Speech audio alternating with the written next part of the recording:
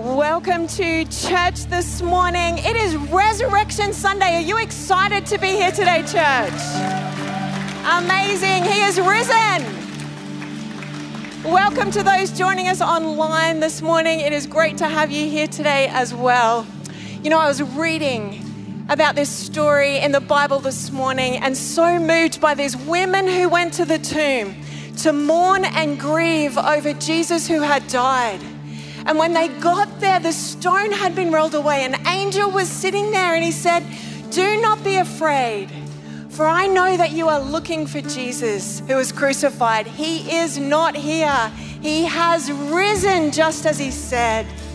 Church, we worship a risen Jesus this morning. Amen. Amen. Let's stand and worship him together.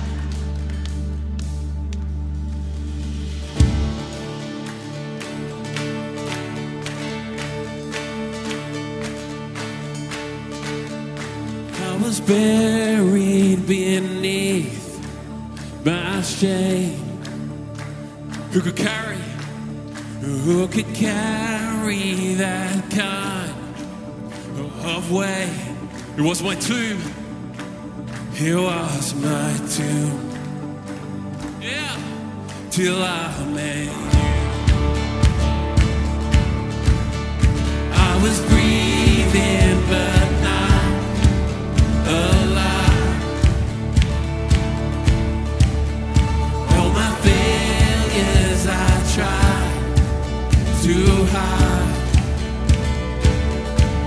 It was my tomb till I met you. You call my name. Come on, we sing it out. And I ran out of that grave.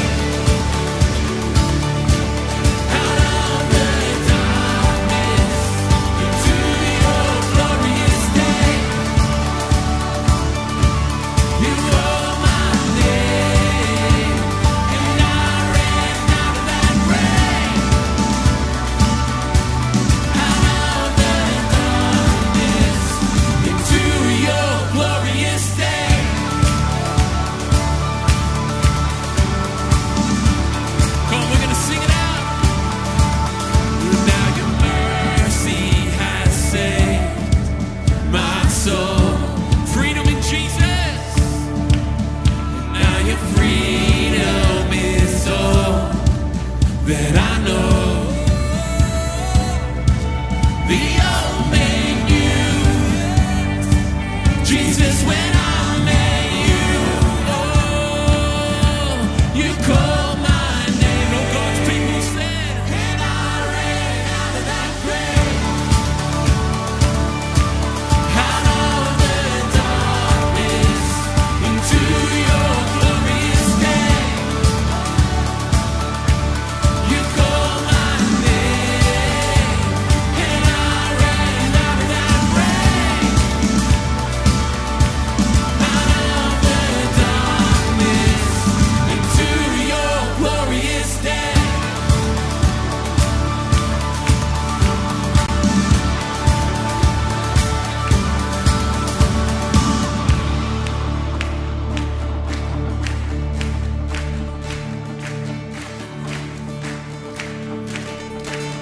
I needed rescue, my sin was heavy, but chains break at the weight of your glory. I needed shelter, I was an orphan, now you call me a citizen. Come on, let's declare. When I was broken, you were my healing, now your love is the air that I'm breathing. I have a future, my eyes are open, 'cause then you call my name. Then I ran out of that grave, out of the darkness, into your glorious day.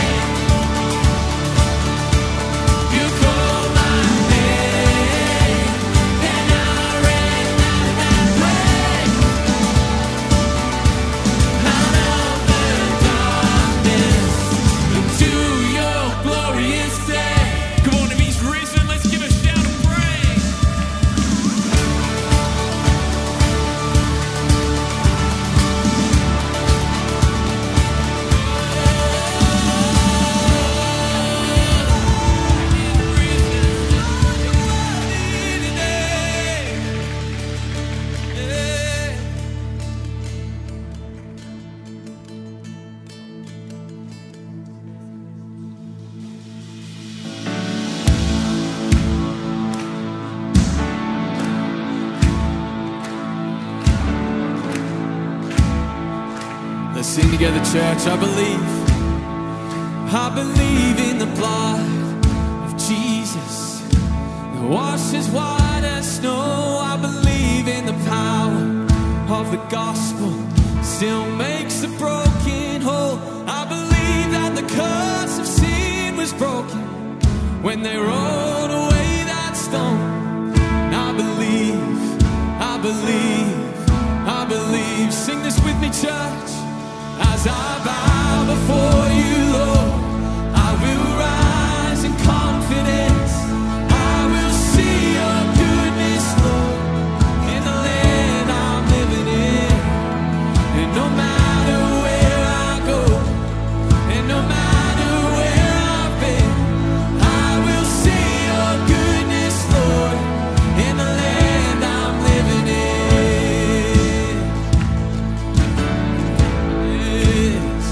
I believe that the walls will stop falling when we fall down on our knees. I believe that the lame will go walking and the blind are gonna see. I believe that the gates of hell tremble when the church begins to see us. I believe, yeah. As I bow before you, Lord, I will rise in confidence. I will see your goodness, Lord, in the land I'm living in. So no matter where I go, and no matter where I've been, I will see your goodness, Lord, in the land I'm living in.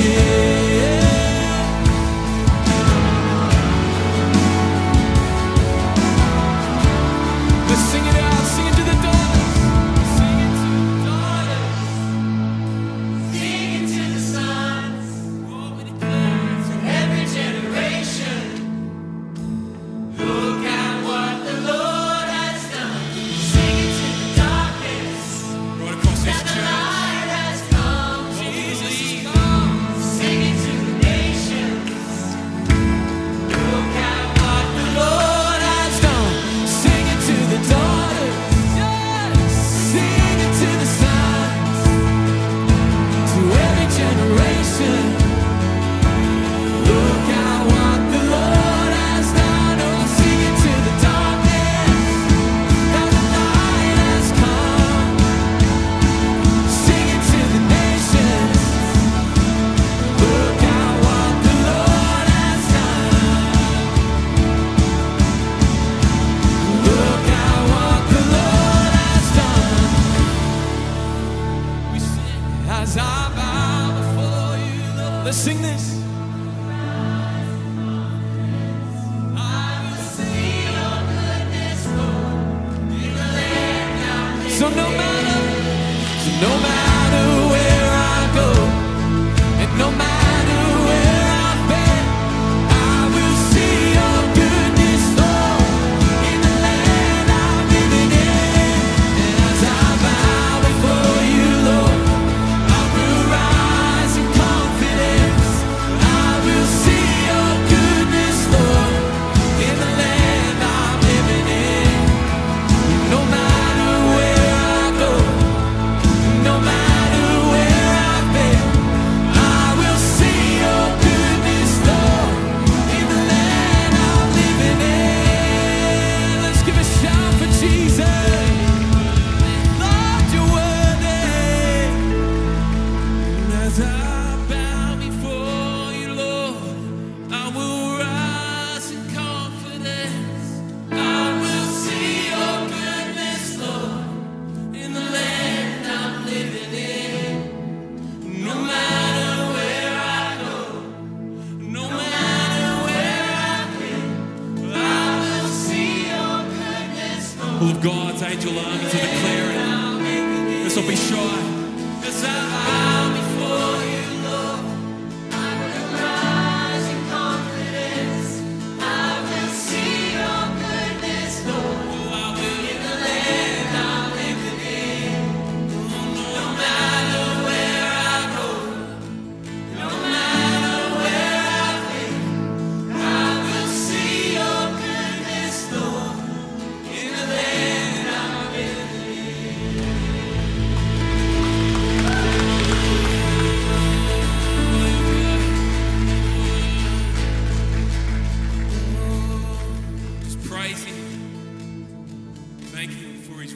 resurrection power. Let's begin to cry out and thank him. Worthy, worthy, worthy is the Lord. Holy, holy, holy.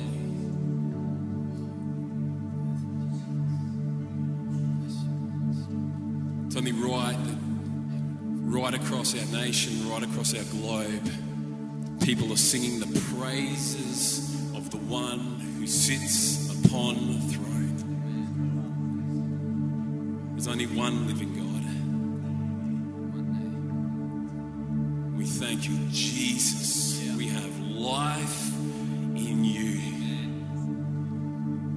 You're worthy, Jesus.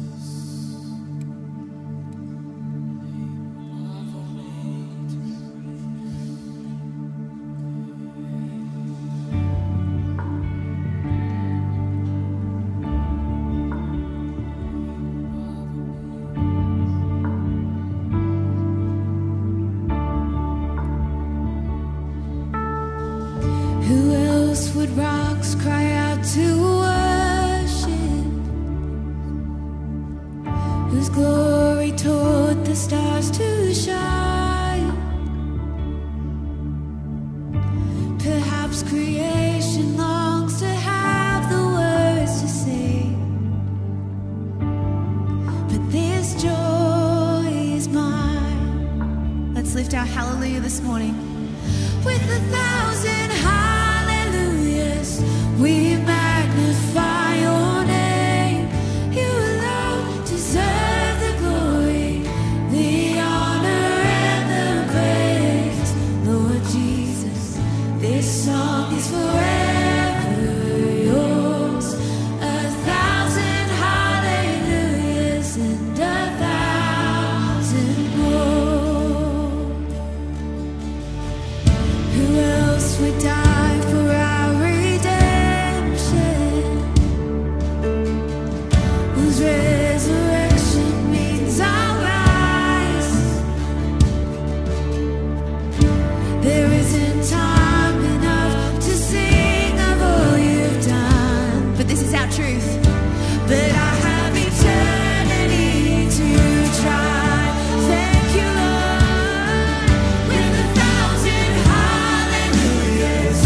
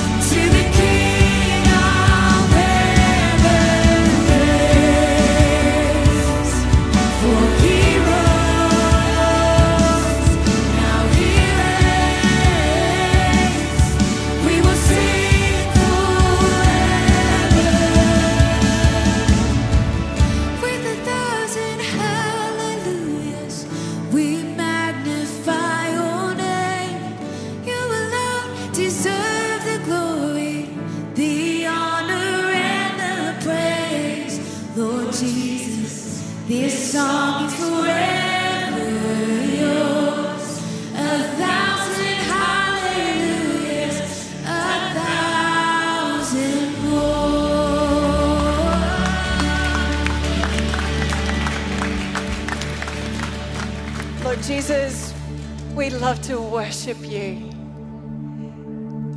The joy of our lives this morning is to magnify and praise your holy name.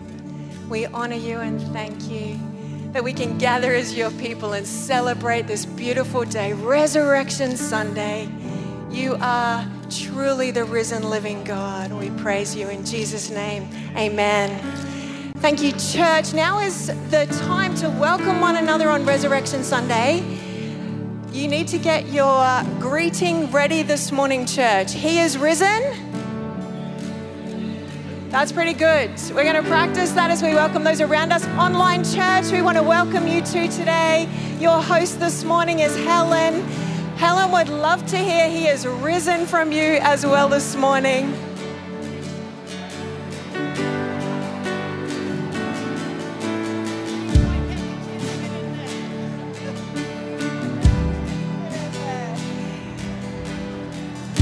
We have a kids talk from Ty this morning, and kids, we would love you to come down the front now and get ready for Pastor Ty. Oh, I had a little message from James too. If you have seats near you and you are able to squish in a little bit to free up some more seats for people still waiting to get in, that would be a blessing as you sit down, church. Thank you. Very good. For this kids talk, kids, I need you to come down the front.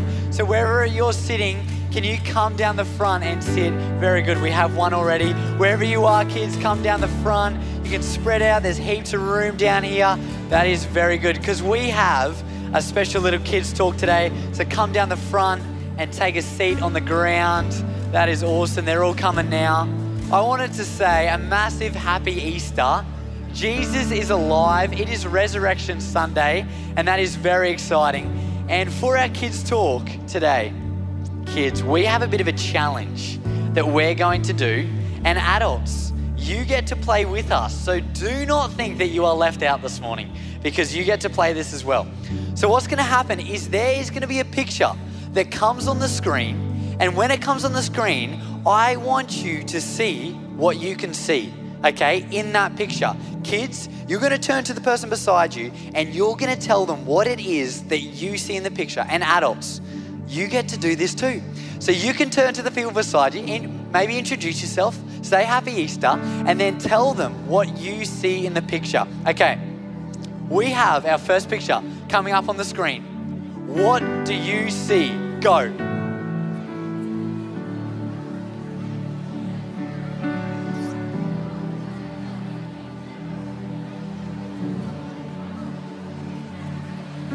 I'm going to give you a little hint. There might be a couple of things that you see. I'm going to give you 10 more seconds. Okay, very good. Your time is up. Believe it or not, what you can see in this picture, if you look at it now, is, you might have all seen this, but you can see a really nice black vase. That's beautiful. But you know what? There's also something else, believe it or not. I don't know if you can see it, but there's actually two people facing each other. Put your hand up if you actually saw both of those. Very, very good. Hands down. Put your hands up if potentially you didn't see those. Very good. We have very humble children in this church. I don't know if any of the adults agreed with that they didn't see. Adults, will give you one more chance. Did anyone else not see that? Wow, these adults are very intelligent. Oh, I had one person put their hand up. Bless your honesty. That's amazing. Okay, don't worry. You're all having a lot of fun. This game continues. We have another picture coming up on the screen. Let's have a look at this one.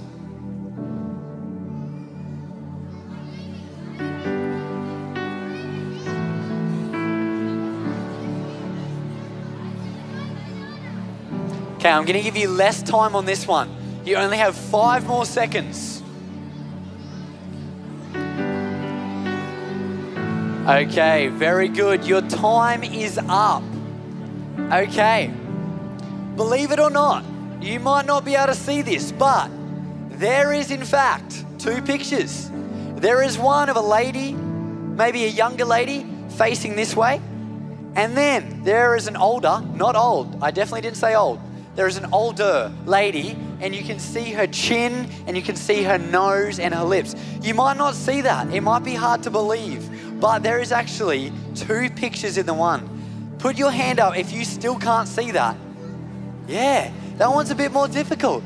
I agree, but trust me, believe me, there is 2 pictures, I promise, even if you can't see. Okay, we have our 3rd and final picture coming up on the screen. Have a look at this one.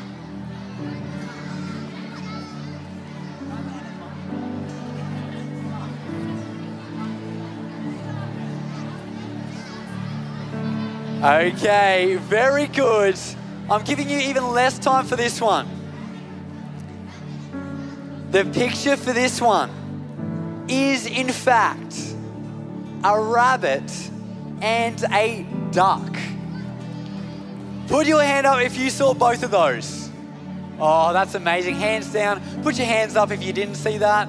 Don't worry, the first service I did not, so that is not a problem. There is 2 pictures in that. And as we look at that, you might have seen some of them. And it's hard to believe sometimes when there's 2 pictures in that if you can't see it.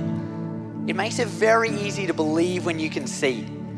And did you know when Jesus rose again, when he came back to life from dying, one of Jesus' friends said, "I won't believe until I see." And he did end up actually seeing Jesus. And he felt his hands and then he believed, "Okay, Jesus, I trust you." But you know what Jesus said to him? "Blessed are those who believe without seeing." And did you know, kids, many of us might not have ever seen Jesus before, but we believe that he is alive. And how do we know that?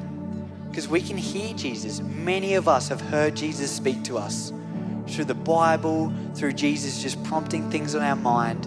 For many of us, we've actually felt the presence of Jesus. Maybe when we've been praying, we've just known that God is there with us. So I want to say, do not, kids, we cannot let this stop us from believing Jesus because we might not have seen him. Though there are many people that have seen Jesus in dreams and in visions. And I'm going to give you guys a little bit of a gift. The church are giving you a little gift. And on it, there's this little card. And on the back, it says, "He has risen just as he said."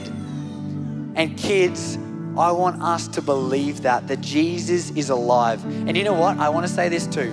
One of the coolest things I find is being part of the church, being part of the family of believers, means that we can talk to other people, maybe that are a bit older, and we can ask them, "How do you know that Jesus is alive?"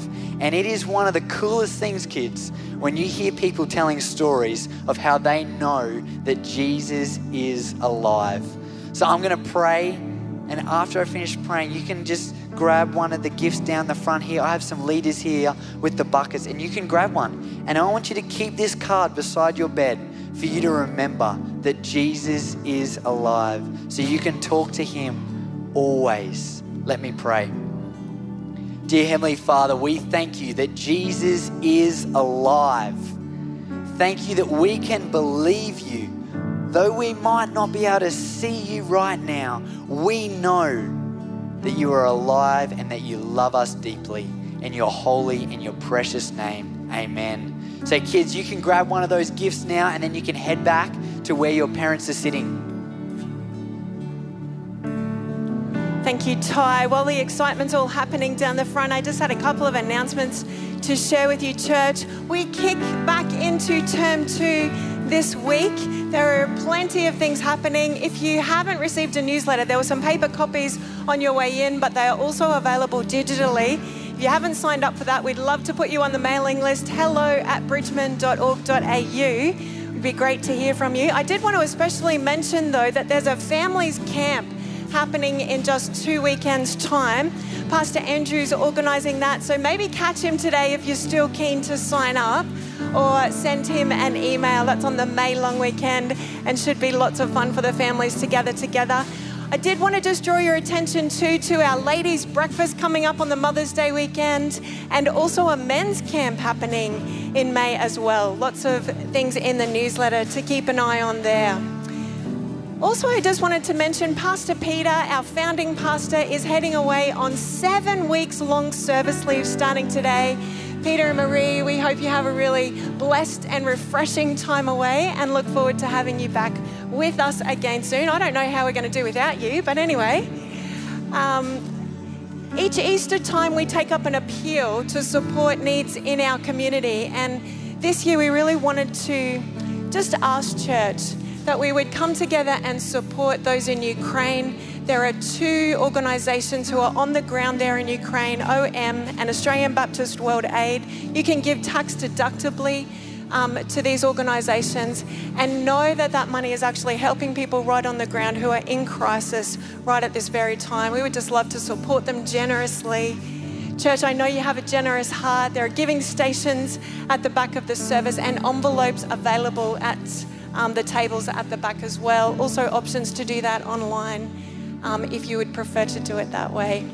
We know those who have a heart for the work of our church and the work that we do in blessing our community. Our regular giving is available today as well at those stations and also online. I did just want to pass on sympathy. Pastor Andrew just mentioned that Melissa Poyser's mum passed away this week. And Melissa, I'm not sure if you're here this morning or watching online today. We just want you to know that our thoughts and prayers are with you at this sad time. Church, let's pray together.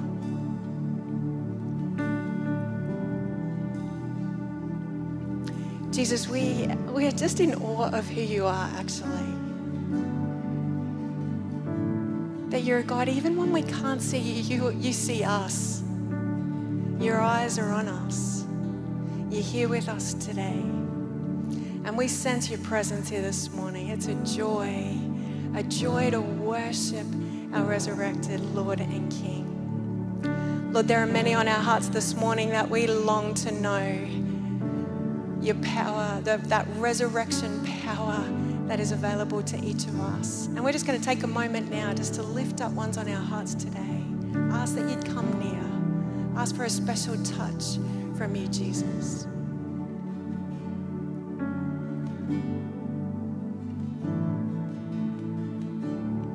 Lord, we thank you that you're a God who hears our prayers.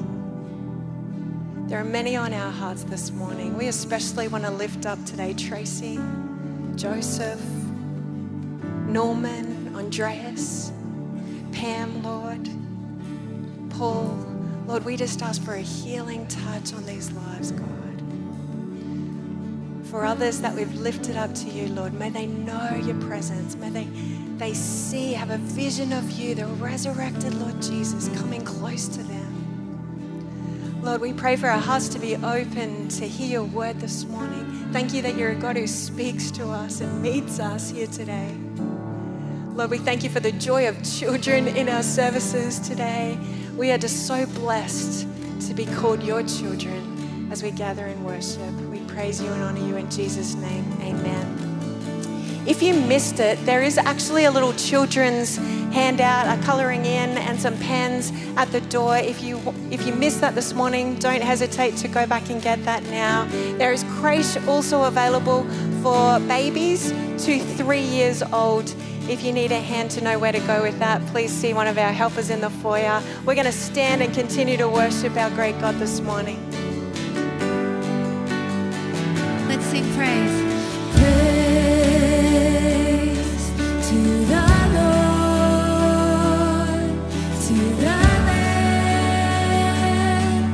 to the King of heaven. Praise, for he rose, now he reigns. We will sing forever. Praise.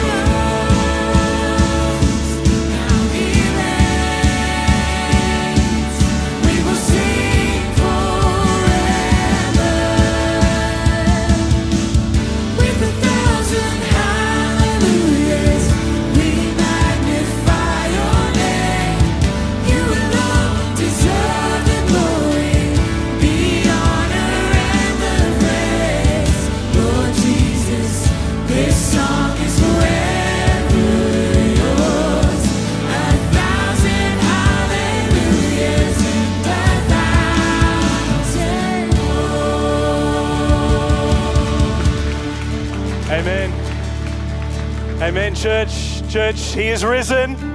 He is risen indeed. Praise God. You can grab a seat. I want to add my welcome to you. It's so great to have you sharing with us on this Resurrection Sunday. To those joining us online as well, we have something special this morning. Jesus is alive and He is still moving in hearts and lives today. And Chris is going to come and he's going to share a little of his story of how Jesus has transformed his life in a very powerful way. And every story, in fact, is a God story about what He has done in a person's heart. And this is why Jesus came. So I'd love it if you could make Chris feel really, really welcome as he comes to share his story with us this morning.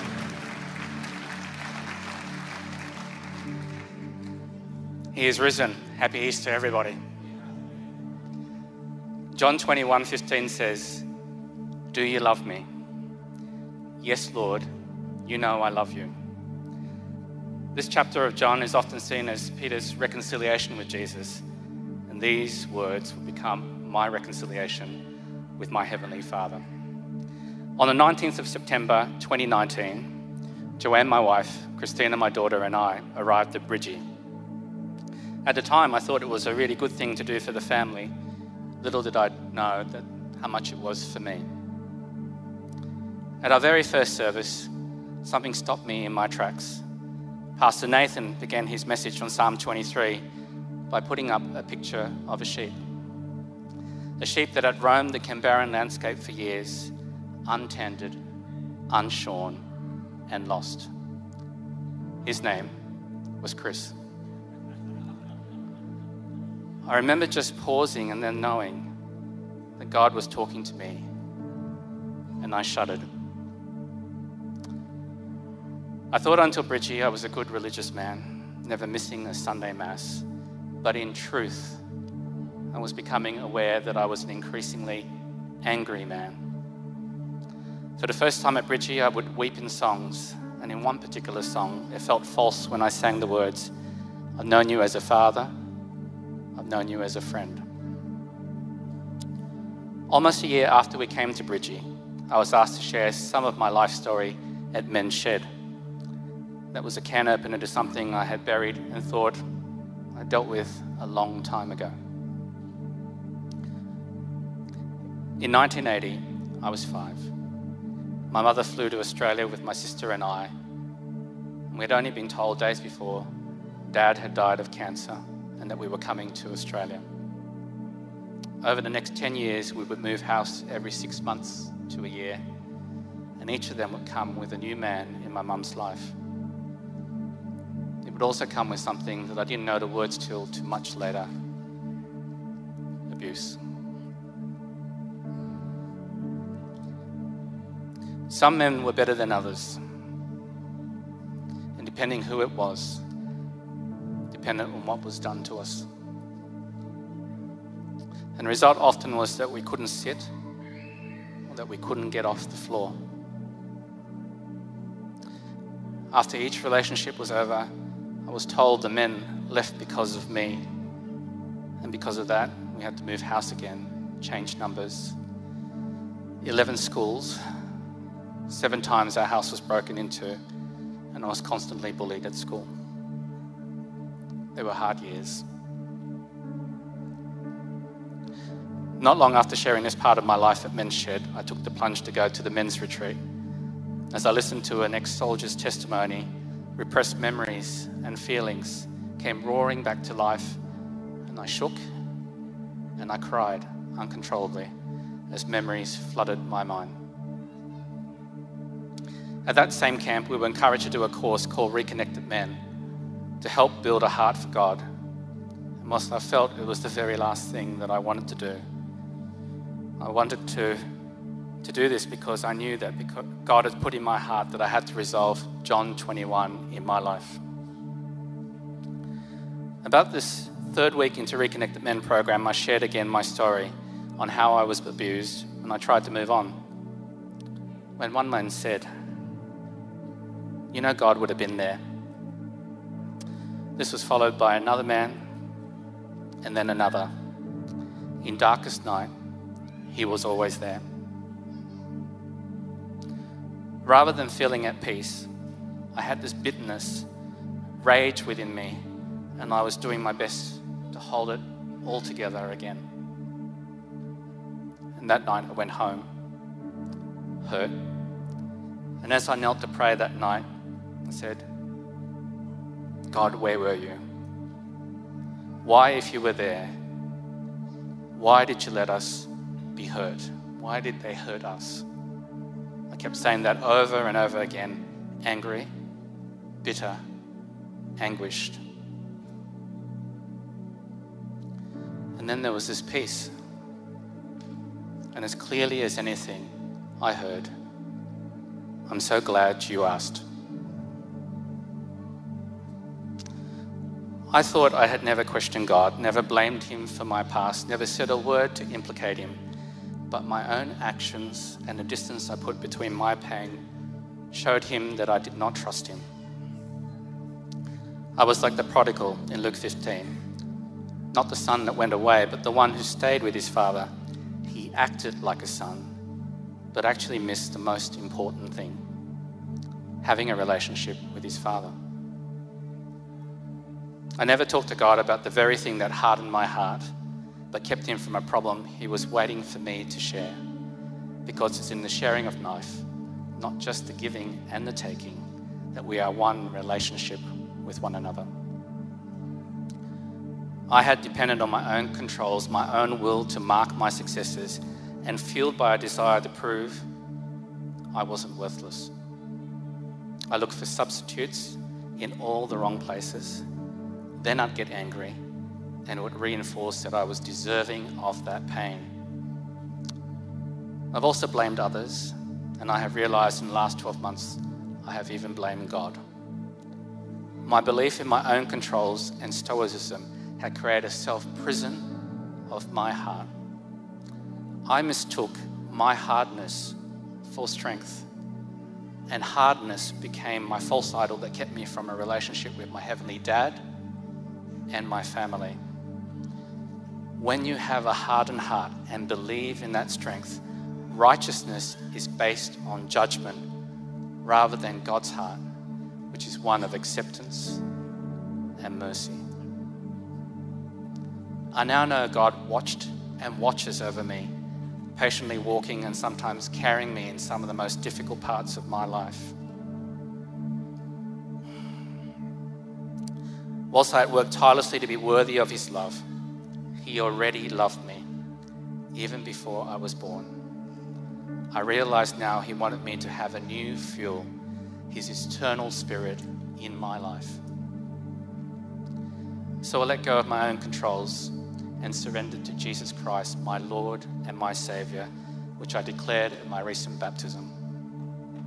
I know that I have now been reconciled to my Heavenly Father, whose mercy never fails me, and I know now that he will hold me tightly, especially when I want to run again. Run away from love, self-worth, kindness, because in him I find them. Do the memories of my past still cause my chest to tighten and create an uncontrollable wince? Yes.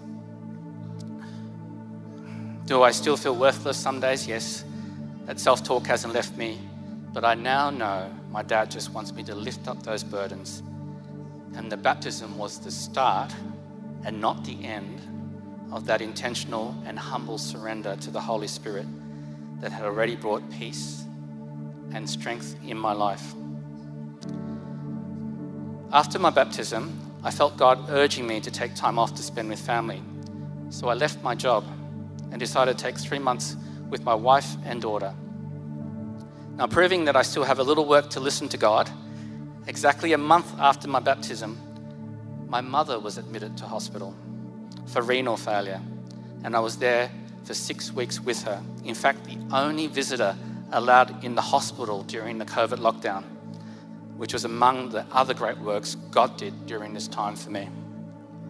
But the real miracle was slowly but surely a relationship rebuilt over a past littered with pain that wouldn't have happened 3 years, not even a year ago. The words of that song that once seemed so false has come full circle and have become true to me.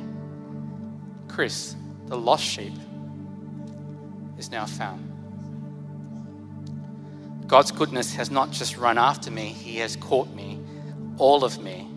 And I can now say, just as Peter did to the risen Christ, yes, Lord, Heavenly Dad, you know I love you.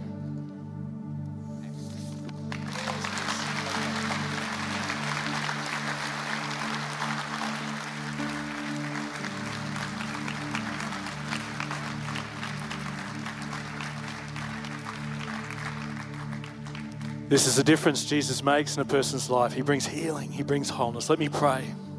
Lord, we thank you for Chris's story. We thank you, Lord, that this is why you came. You came to redeem us, bring healing, bring wholeness, reveal your love to us. And now as we open your word together in these few moments we have left together, just speak, we pray. Wherever people are on the journey of faith and life, Lord, we know we want to speak. And so we pray this in Jesus' name. Amen. Well, it's great to be sharing with you on this Resurrection Sunday. And I want to take a few moments just to look at some passages from God's Word together.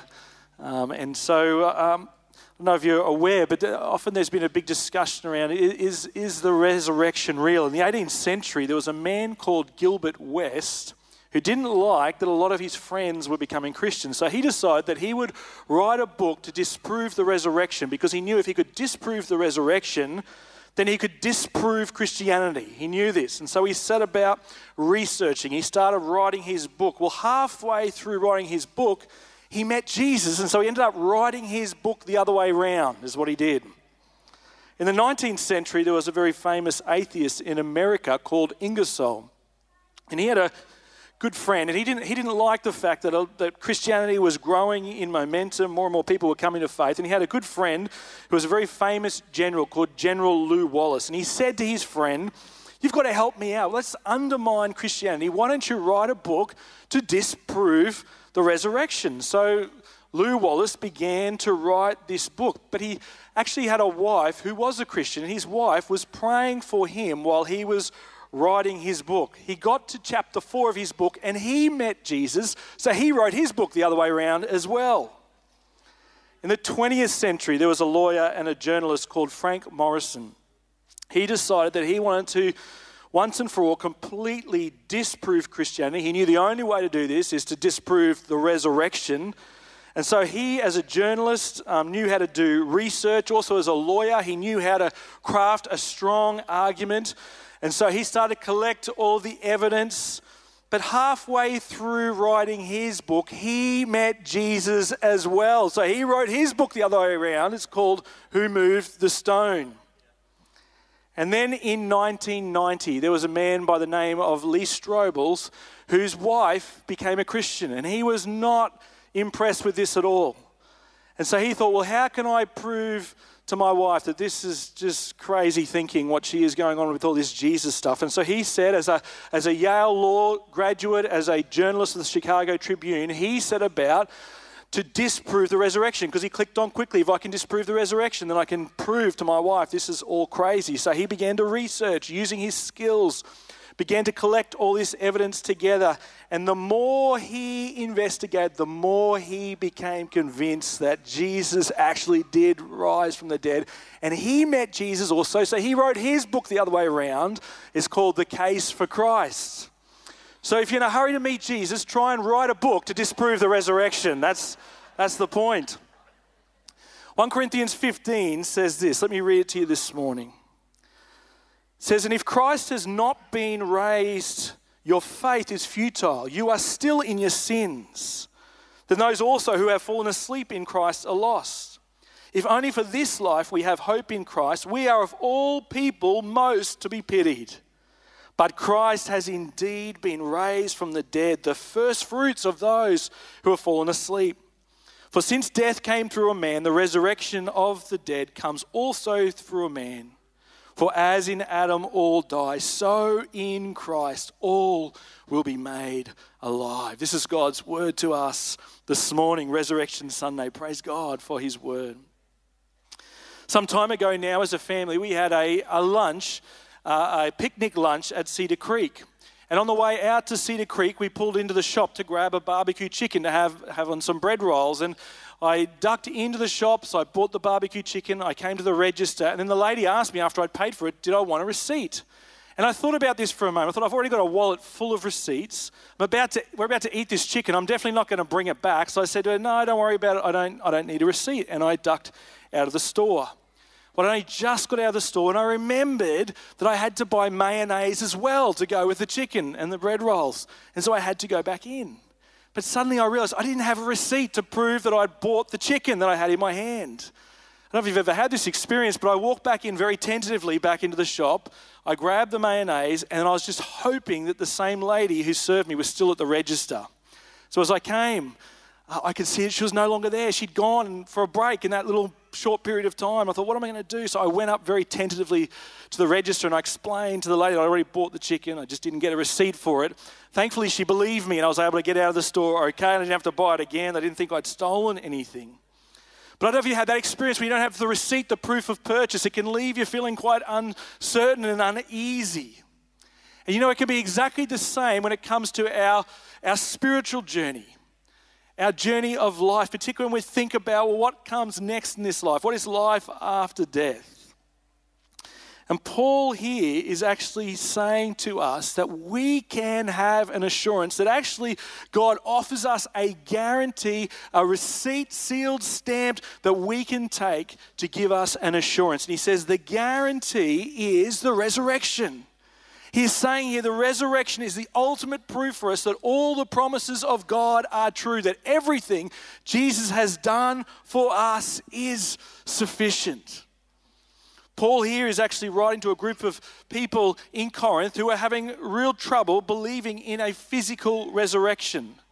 And the reason for this is because Greek philosophy, in which they were immersed in, believed that there was no such thing as a resurrection. They believed that when a person died, that actually their body ceased to exist, but their soul went on to live forever. This is called dualism or mysticism. And they thought that the physical was actually evil and corrupt, and it was only the soul that was intrinsically good. They saw death as freeing us from our evil, corrupt bodies. And so the Greeks were brought up with this philosophy, and even those who had come to faith in Jesus were struggling to believe that people would actually rise from the dead. Surely it can't be real, it just must be something symbolic. And a lot of people still have this view of the resurrection, that it wasn't literal, but it's just something symbolic, a fresh start, a new beginning. But Paul is saying to them, you need to understand the resurrection is real. That Jesus did rise from the dead, and without the reality of the resurrection, our faith is futile. And the reason that Paul is so adamant about this is because he knows that the resurrection is our guarantee. It is our signed, sealed receipt. He knew that it was the resurrection that convinced the disciples that everything Jesus had spoken about and promised was true. If you know the gospel accounts, after Jesus' death, before Jesus had made his resurrection appearances to them, they were living in fear, they were scared, they were in hiding, they were distancing themselves from Jesus. But then Jesus appeared to them in his resurrected body, and everything changed for them. They knew in that moment it was all true. Everything that Jesus had spoken about, every promise he had spoken, they knew it was true. And literally just in a moment, they were transformed from this scared group of people fearing for their lives to become this bold, courageous witness to the good news of the gospel, that Jesus had died for their sins and he had risen again to bring new life. And they would literally go on to turn the world upside down. And here today, we are gathering with billions of believers around the world because the disciples encountered the resurrected Christ. What changed them? What convinced them? It was the resurrection.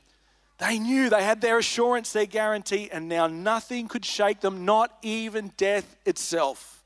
And many of them gave their lives to testify to this good news. And so Paul is explaining in this passage here that the resurrection is proof, it's our guarantee of all that Jesus has done for us. Paul says the resurrection is this assurance that Jesus' sacrifice on the cross for us was enough and was accepted by God.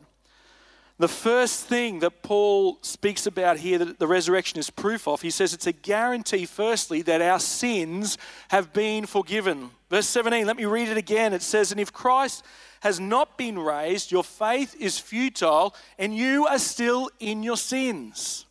If we flip that around, it says, well, if we know that Jesus has been raised, then we can know with assurance that our sins have been forgiven. And the reason for this is because the resurrection is proof that Jesus' sacrifice has been accepted by God as full payment for sin. St. Jerome, one of the early church fathers, had a dream one night that Jesus visited him. And in the dream, Jerome collected all of his money and he offered it to Jesus as a gift. But Jesus said to him, Jerome, I don't want your money. And so Jerome collected up all of his possessions and he tried to give them to Jesus. But Jesus said to him, Jerome, I don't want your possessions. And so in his dream, Jerome then turned to Christ and asked, well, what can I give you? What do you want? And Jesus simply replied, give me your sins. That is what I came for. I came to take away your sins. And that is exactly what John the Baptist declared. John chapter 1, verse 29. Behold the Lamb of God who takes away the sins of the world. Only Jesus came for this purpose. Every other religion says, give me your best, but Jesus comes. He says, give me your worst. I want to take your sins, your guilt, your shame, your brokenness. I want to take them for you. In exchange, I want to give you healing and life eternal. The resurrection is proof that Jesus' sacrifice has been accepted by God as full payment for sin. We are forgiven. Romans 4:25 puts it like this. He was delivered over to death for our sins and was raised to life for our justification. We have a guarantee. Sins forgiven because Jesus rose again. And there is now no condemnation. Some of you need to hear that this morning. There is now no condemnation when we are in Christ Jesus. We can have full assurance of faith this morning. The second guarantee the resurrection brings us is this. Paul says it brings us the guarantee that death has been defeated now and that this life is not all that there is. Verse 19, it says, if only for this life we have hope in Christ, we are of all people most to be pitied. I stumbled across an news article recently called, with the heading, Can Science Cure Death? And it got me interested, so I started to read, and this is what it said. Nick Sarajev is 25 years old, far too young, it would seem, to be thinking about death, and yet since he turned 21, he has taken steps to prevent the infirmities of old age. Every day he takes 2,000 milligrams of fish oil and 4,000 IU of vitamin D to help prevent heart disease and other ailments. He steams or pressure cooks most of his meals because he says charring meats creates chemicals that may increase the risk of cancer. And in winter, he keeps the humidity of his home at 35% because dry air chaps his skin and makes him cough, both of which he considers manifestations of chronic inflammation, which may be bad for longevity. Given the exponential advances in microprocessors, he says, and smartphones in his lifetime, he insists the biotech industry will figure out a solution in the next 50 years as to how we can live forever. For this reason, Sarajev plans to keep his body in good enough shape to hit longevity escape velocity, a term coined by English gerontologist Aubrey de Grey to denote slowing down your aging enough to reach each new medical advance as it arrives. And then it said this, one commonality among people who advocate for longer human lifespans is an intolerance of death even as a concept. Interesting article. You know, the Bible tells us that there has always been a danger that humans would live in denial of their own death. 3,000 years ago, the psalmist put it like this, Psalm 90 verse 12. It says, Lord, teach us to number our days so that we may gain a heart of wisdom. You know, intellectually and rationally, we all know we're going to die, but deep down we repress it, don't we? We try not to think about it. We often act and live as though we are going to live forever, just like Nick in that article there. But the Bible says it is not wise to act and to think as though we're going to live forever. We are all going to face death. It has been said that all the wars and plagues have never raised the death toll. It has always been and always will be 100%. It's not wise to live in the denial of the reality of death because it faces it all. And secondly, this article highlighted for me another truth which the Bible speaks about, and that's this, that there is something deep within all of us that knows, it says death is not right. Death is not the way it was meant to be. It's cruel, it's wrong, and our grief in the face of death is evidence of this. The article finished with these words and gave great insight as to where they were coming from. Many proponents of super longevity remember the moment they first learned that a family member would die, and will tell you their refusal to accept it has led to a lifetime searching for a solution. You see, there's something deep within all of us that knows death is not right. Death is not the way it's meant to be. We're created to live forever. The Bible says this is true. Ecclesiastes 3:11 says that God has planted eternity in our hearts. And that's why we have this experience. That's why we know deep down that death is not the way it's meant to be. But I want to tell you this morning, Paul is saying there is some good news, and the good news is the resurrection. We can have assurance that this life is not all there is. This week on Tuesday just gone, I had the privilege of attending the funeral service of Brian Rice. Brian and his wife Carol have been a part of our church family here at Bridgman for many years. They were married for just 2 weeks short of 50 years. How amazing is that? 50 years of marriage. Around 12 months ago now, Brian was given the diagnosis that he had pancreatic cancer. And he was told that he had around 12 months to live. And just after his diagnosis, I went to visit him in the hospital. It was just the two of us together in his room, and he shared with me what the doctors had just recently told him. And I asked him, I said, well, Brian, how do you feel about this? And he explained to me, he said, you know what, Nathan, I've got an incredible peace. He shared with me about the confidence that he had, that he knew that this life is not all that there is. That death is not the end for those who are in Jesus. And I want to tell you, it was inspiring to hear him share with him as he faced the reality of death. And it wasn't just me that was impacted. I know that many of the nurses and the staff in the hospital and friends and family members were all influenced by this assurance, this peace that Brian had. And I want to tell you, and so many who knew Brian can testify to this, or spoken a lot about at the service on Tuesday, that over that 12 months of declining health, I want to tell you that Brian's faith and confidence did not wane, but it only grew stronger and stronger as his body grew weaker and weaker. It was incredible. Why did Brian not fear death? How could he have such a confidence? Well, 2 reasons. The first is this. Brian knew that his sins had been forgiven because of the resurrection. He knew that Jesus' sacrifice had brought him forgiveness. Brian lived this incredibly good life. It was amazing to hear about all the things he had done. He was a devoted dad, a loving husband. He was always helping people. He'd won awards in the community for just the things he'd done to help others. He was so active here in the church, truly an amazing life. But Brian knew that all of his good deeds were not enough. Brian knew in his heart that he wasn't perfect, and he was quite free and open to talk about that with people. As good as he looked, he knew he wasn't perfect. He knew that he was a sinner. But Brian knew this truth. He knew that it's not good people who go to heaven. It's forgiven people. And Brian knew that his sins had been forgiven. You know, Chris explained this exact same truth in his story as well. He talked about the fact that he thought himself as a religious person, but really, in reality, he was becoming more and more angry. And he said this. He said, I had to depend on my own controls, my own will to mark my successes, and been fueled by this desire to prove I wasn't worthless. Then I realized it was not about making myself worthy of his love, but rather learning that he loved me just as I was. I know that I have now been reconciled to my Heavenly Father, whose mercy never fails. See, Chris knows this same truth. It's not good people who go to heaven, but it is forgiven people.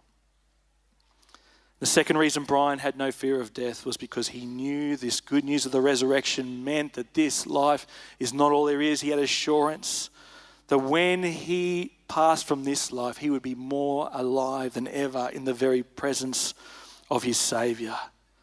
You see, the resurrection is good news because it brings us the guarantee that this life is not all there is, that death is not the end. If we have come to place our faith and trust in Jesus, we can have eternal life in him. That is why Jesus said, I am the resurrection and the life. And you can know this assurance in your heart as well. And the final guarantee the resurrection gives us is that all creation will be redeemed and we will receive perfect resurrection bodies as well. And I love this truth. This is just so exciting. Let me read to you verse 20 again. It said, but Christ has indeed been raised from the dead, the first fruits of those who have fallen asleep. For since death came through a man, the resurrection of the dead comes also through a man. For as in Adam all die, so in Christ all will be made alive. Paul is saying here that Christ's bodily resurrection guarantees the future bodily resurrection for all believers. Every person who's put their faith and trust in Jesus. Right? Just as the first fruits, this term first fruits he uses, just as the first fruits of a harvest foreshadows more of the harvest that is to come, in the same way he is saying Jesus' bodily resurrection is a guarantee for us that all the others who follow Jesus, we too will experience a bodily resurrection as well. And when Jesus appeared to his disciples following his death, after his resurrection, he appeared to his disciples. He ate food with them. If you read the gospel accounts, he drank with them. They touched him. And there's a reason for this. Jesus wanted to be very clear that he had a physical resurrection body. And in doing this, Jesus wanted his followers to know that the resurrection is not about just going into some spiritual state in heaven where we float around. No, he says it's physical. It's a new heavens, a new earth. Jesus is renewing all of creation. The physical matters, Jesus is saying. And we're going to receive perfect resurrection bodies. And I tell you, this is amazing news. This is the most wonderful news. Johnny Erickson is a Christian woman who was paralyzed from the neck down in a terrible accident when she was 18. So she is a quadriplegic and is in a wheelchair. She writes that one time she was at a large meeting in which the leader of the podium said, let's kneel to pray. Let's kneel before God. So everybody knelt down, but of course she couldn't because she was in her wheelchair. She suddenly realized that she couldn't and that she would never kneel. The thought came into her mind, I am never going to be able to kneel before God. And she just burst into tears. Then she writes, but then I remembered the resurrection. Just before the party gets going, the wedding feast of the Lamb, the first thing I plan to do on my resurrected legs is to drop on grateful, glorified knees, kneel quietly before the feet of Jesus, and then I'm going to be on my feet dancing. Can you imagine the hope, she writes, this gives someone with a spinal cord injury like mine? Can you imagine the hope this even gives someone who lives with a lifelong illness or some other physical disability?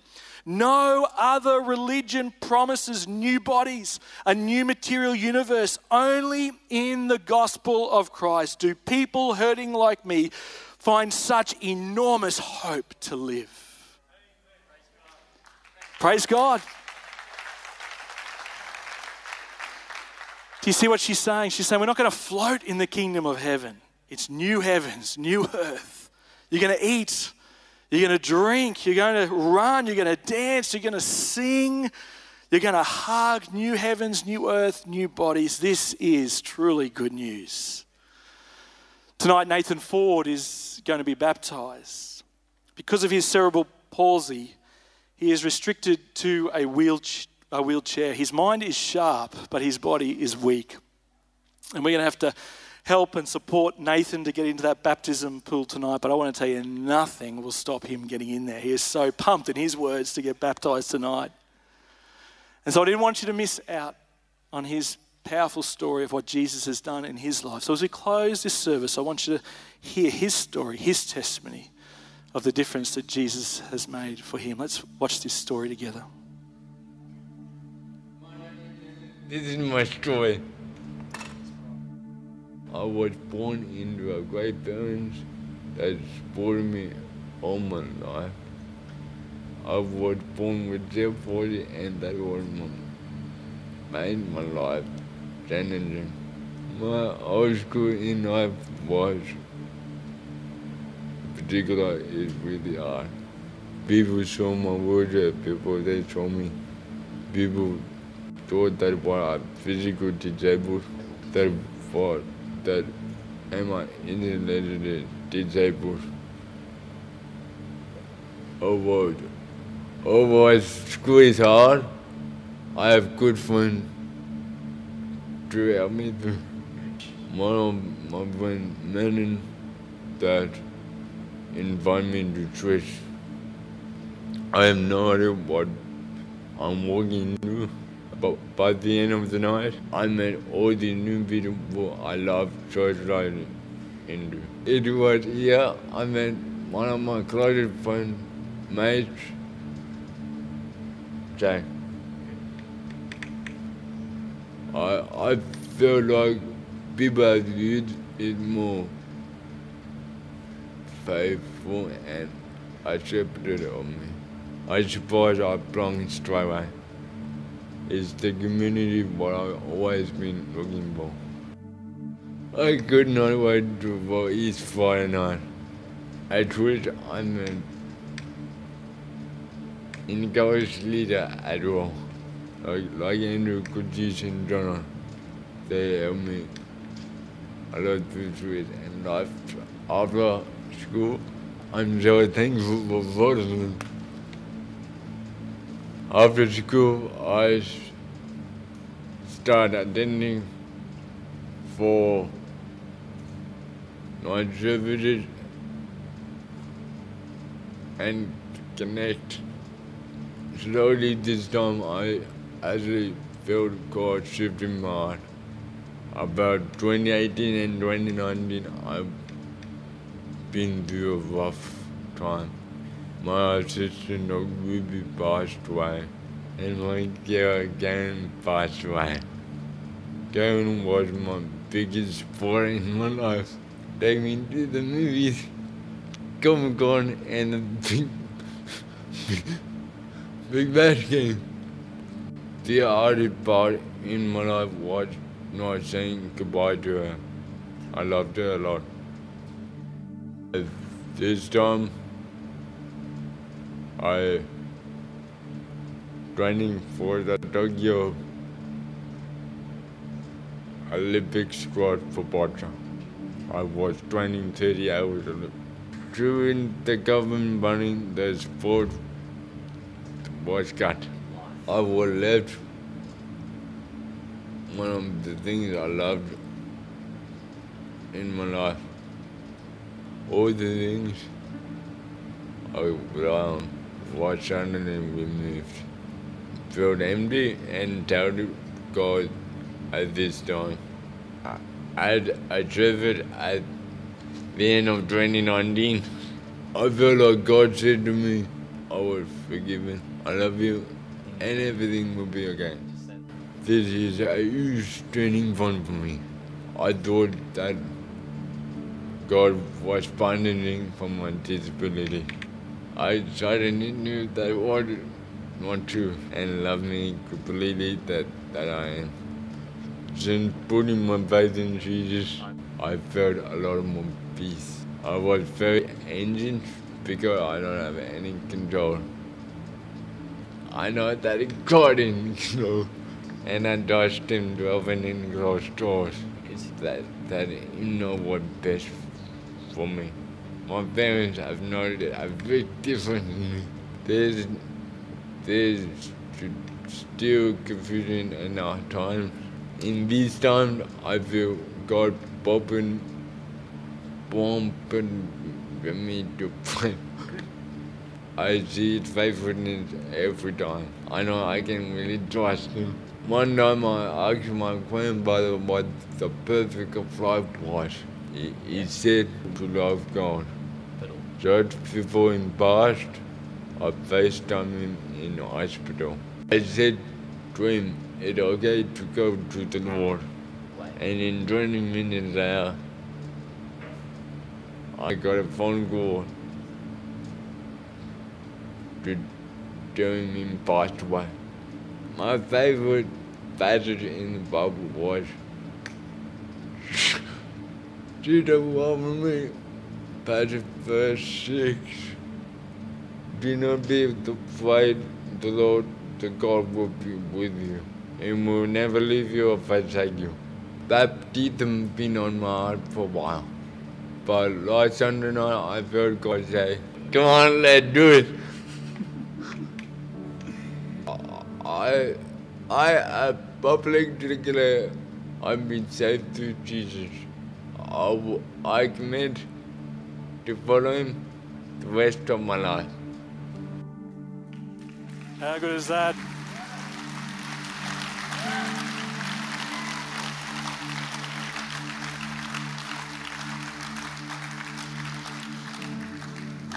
You know, there's been moments here on a Sunday night where Nathan just wanted to praise Jesus. You know, some of the young people have been down the front jumping around. He's come down in his wheelchair and he's spun around down the front here. It's such a sight to see. But I want to tell you, the good news of the resurrection for Nathan is that he is going to receive a new resurrection body.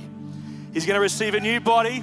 He's going to be able to run and he's going to be able to dance and he's going to be able to sing before his Savior. He's going to be able to kneel before his King. And the resurrection of Jesus means he's not going to miss out on anything. Do you see how what good news this is? What amazing news the resurrection is. And I can't think of a better day for Nathan to be baptized than on Resurrection Sunday to declare the truth that this is what the resurrection means for us. New heavens, new earth. Jesus making all things new, including new resurrection bodies. No one needs to miss out. Doesn't this make your heart sore, church, news like this? It is the best news in all the world. The best news in all the world. And so let me ask you this morning, this Resurrection Sunday, do you have an assurance like that? Do you have that guarantee? Have you taken hold of this gift, the gift of assurance, this receipt signed, sealed through the resurrection that is on offer for every single one of us? Do you know with certainty in your heart this morning? Do you know with assurance in your heart that your sins have been forgiven? Or are you still living under guilt and condemnation? Because Jesus says to you this morning, come, give me your sins. Let me take your brokenness. Let me bring healing, just like Chris's story. He says that to you this morning. Or maybe you've been living under the illusion that it's good people who go to heaven. This morning, I pray you've heard so clear, it's not good people, it's those who have been forgiven. And you can experience that forgiveness and the assurance of that because of the resurrection. Maybe you're here this morning, and when it comes to death, there's a fear there for you. There's an uncertainty. You're not sure about what happens when you pass from this life. Well, because of the resurrection this morning, Jesus says, I want to give you the guarantee. I want to give you an assurance in your heart that you can know that this life is not all there is. That death is not the end. You can have a peace and a confidence just like Brian in the face of death, that there is more. There is eternal life in Jesus. And you can know that in your own heart. It's a credible gift that Jesus wants to give you this morning. If you'll come to him in repentance and faith, receive the forgiveness that he offers. And finally, this morning, do you have this assurance that one day creation will be redeemed, including our own bodies, and that there is coming a time where there will be no more pain, no more suffering, no more tears, no more brokenness in our world, because Jesus is coming to make all things new, to redeem all of creation. That is what eternal life is all about. Praise God. Because Jesus rose again, you can know this assurance in your heart this morning. Jesus wants you to receive this gift. That's why he said, I am the resurrection and the life. Will you stand with me as I pray, conclude our time together?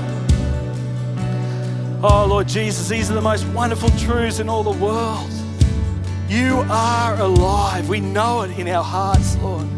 We know this to be true. And so, Lord, I want to pray this morning, maybe some here have never had that assurance of forgiveness of sins. If that's you this morning, just now in your heart, I want you just to pray, just to say, Jesus, take my sins. Forgive me. Take my brokenness. Take my pain. Come to him this morning. In return, he just wants to give you his peace this morning. Others here this morning who have no assurance about life beyond the grave. Oh Lord, I pray this morning they too would just come to you now. They would know this assurance because of the resurrection that you have conquered sin and death, and we can live forever with you. And Lord, those who are living in the pain and brokenness of this world, limitations, maybe sickness, whatever it might be, Lord, I pray this morning they would in a fresh way just give that to you, knowing, Lord, because of the resurrection, we are going to have new resurrected bodies. All pain and suffering is going to be gone. We keep our eyes fixed on you, Jesus. So pour out your blessing, Lord, now. We thank you for these truths. We thank you that you're alive, that you're going to live forevermore. We thank you that you conquered the grave. The grave is empty this morning, that you are the living God, that death has been defeated. And so we join with all of heaven praising your name this morning. This Resurrection Sunday, we worship you because death has been defeated. Let's sing, church. Let's sing together. Death could not hold you. The veil tore before you. You silenced the boast of sin and grave. The heavens are roaring in praise of your glory. For you are raised to life again. Oh, you have no rival. You have no equal.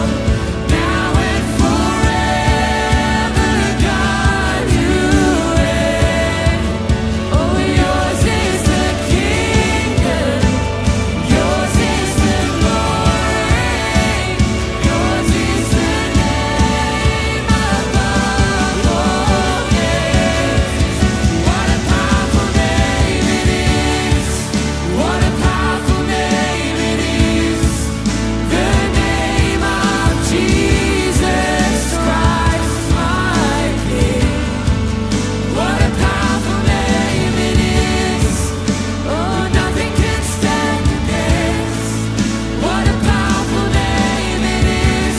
The name of Jesus. Oh, you have no rival. You have no equal. Now and forever, God, you reign. Oh, yours is the kingdom. Yours is the glory. Yours is the name above all names. What a powerful name it is. What a powerful name it is. The name of Jesus Christ. Come on, let's declare it. Whoa. What a powerful name it is. Nothing can stand against. What a powerful name. Come on, let's sing There Is No Rival. Come on, you lift your hands and you feel comfortable. There is no rival.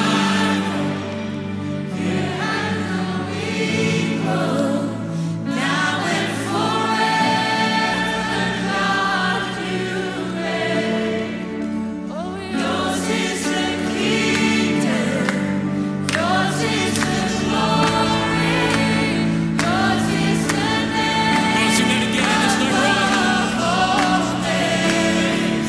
Oh, you have no rival, and you have no equal.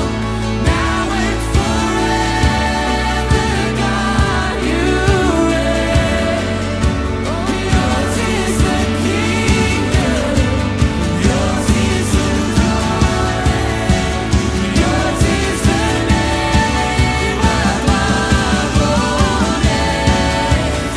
What a powerful name it is. What a powerful name it is. The name of Jesus Christ, my King. What a powerful name it is. Nothing can stand against. What a powerful name it is. The name of Jesus. What a powerful name it is. The name of Jesus. What a powerful name it is. The name of Jesus. Let's worship him this morning, church. Let's put our hands together as we worship him this morning. Oh, Lord Jesus, our hearts soar this morning because of these truths, Lord, which we know to be true in our hearts. And so now bless each one, Lord. Bless each one, I pray. May the awareness, the reality of this, Lord, just grab hold of our hearts afresh this morning, I pray. And so, Lord, we just pray each and every one, Lord, would just be so aware of your nearness, your love in these moments, I pray. And I ask this in Jesus' name. Amen. Please be seated. If you want to know more about how to have that assurance in your heart as you leave this morning, there's Bible gift packs, the Alpha course. I want to encourage you to do that. If you're online, you can reach out to us as well. We'd love to encourage you as well on your journey. But God bless you. Thanks for sharing with us. You're welcome to come out to see Nathan baptized tonight as well, or join us online. But God bless. We look forward to sharing with you again soon.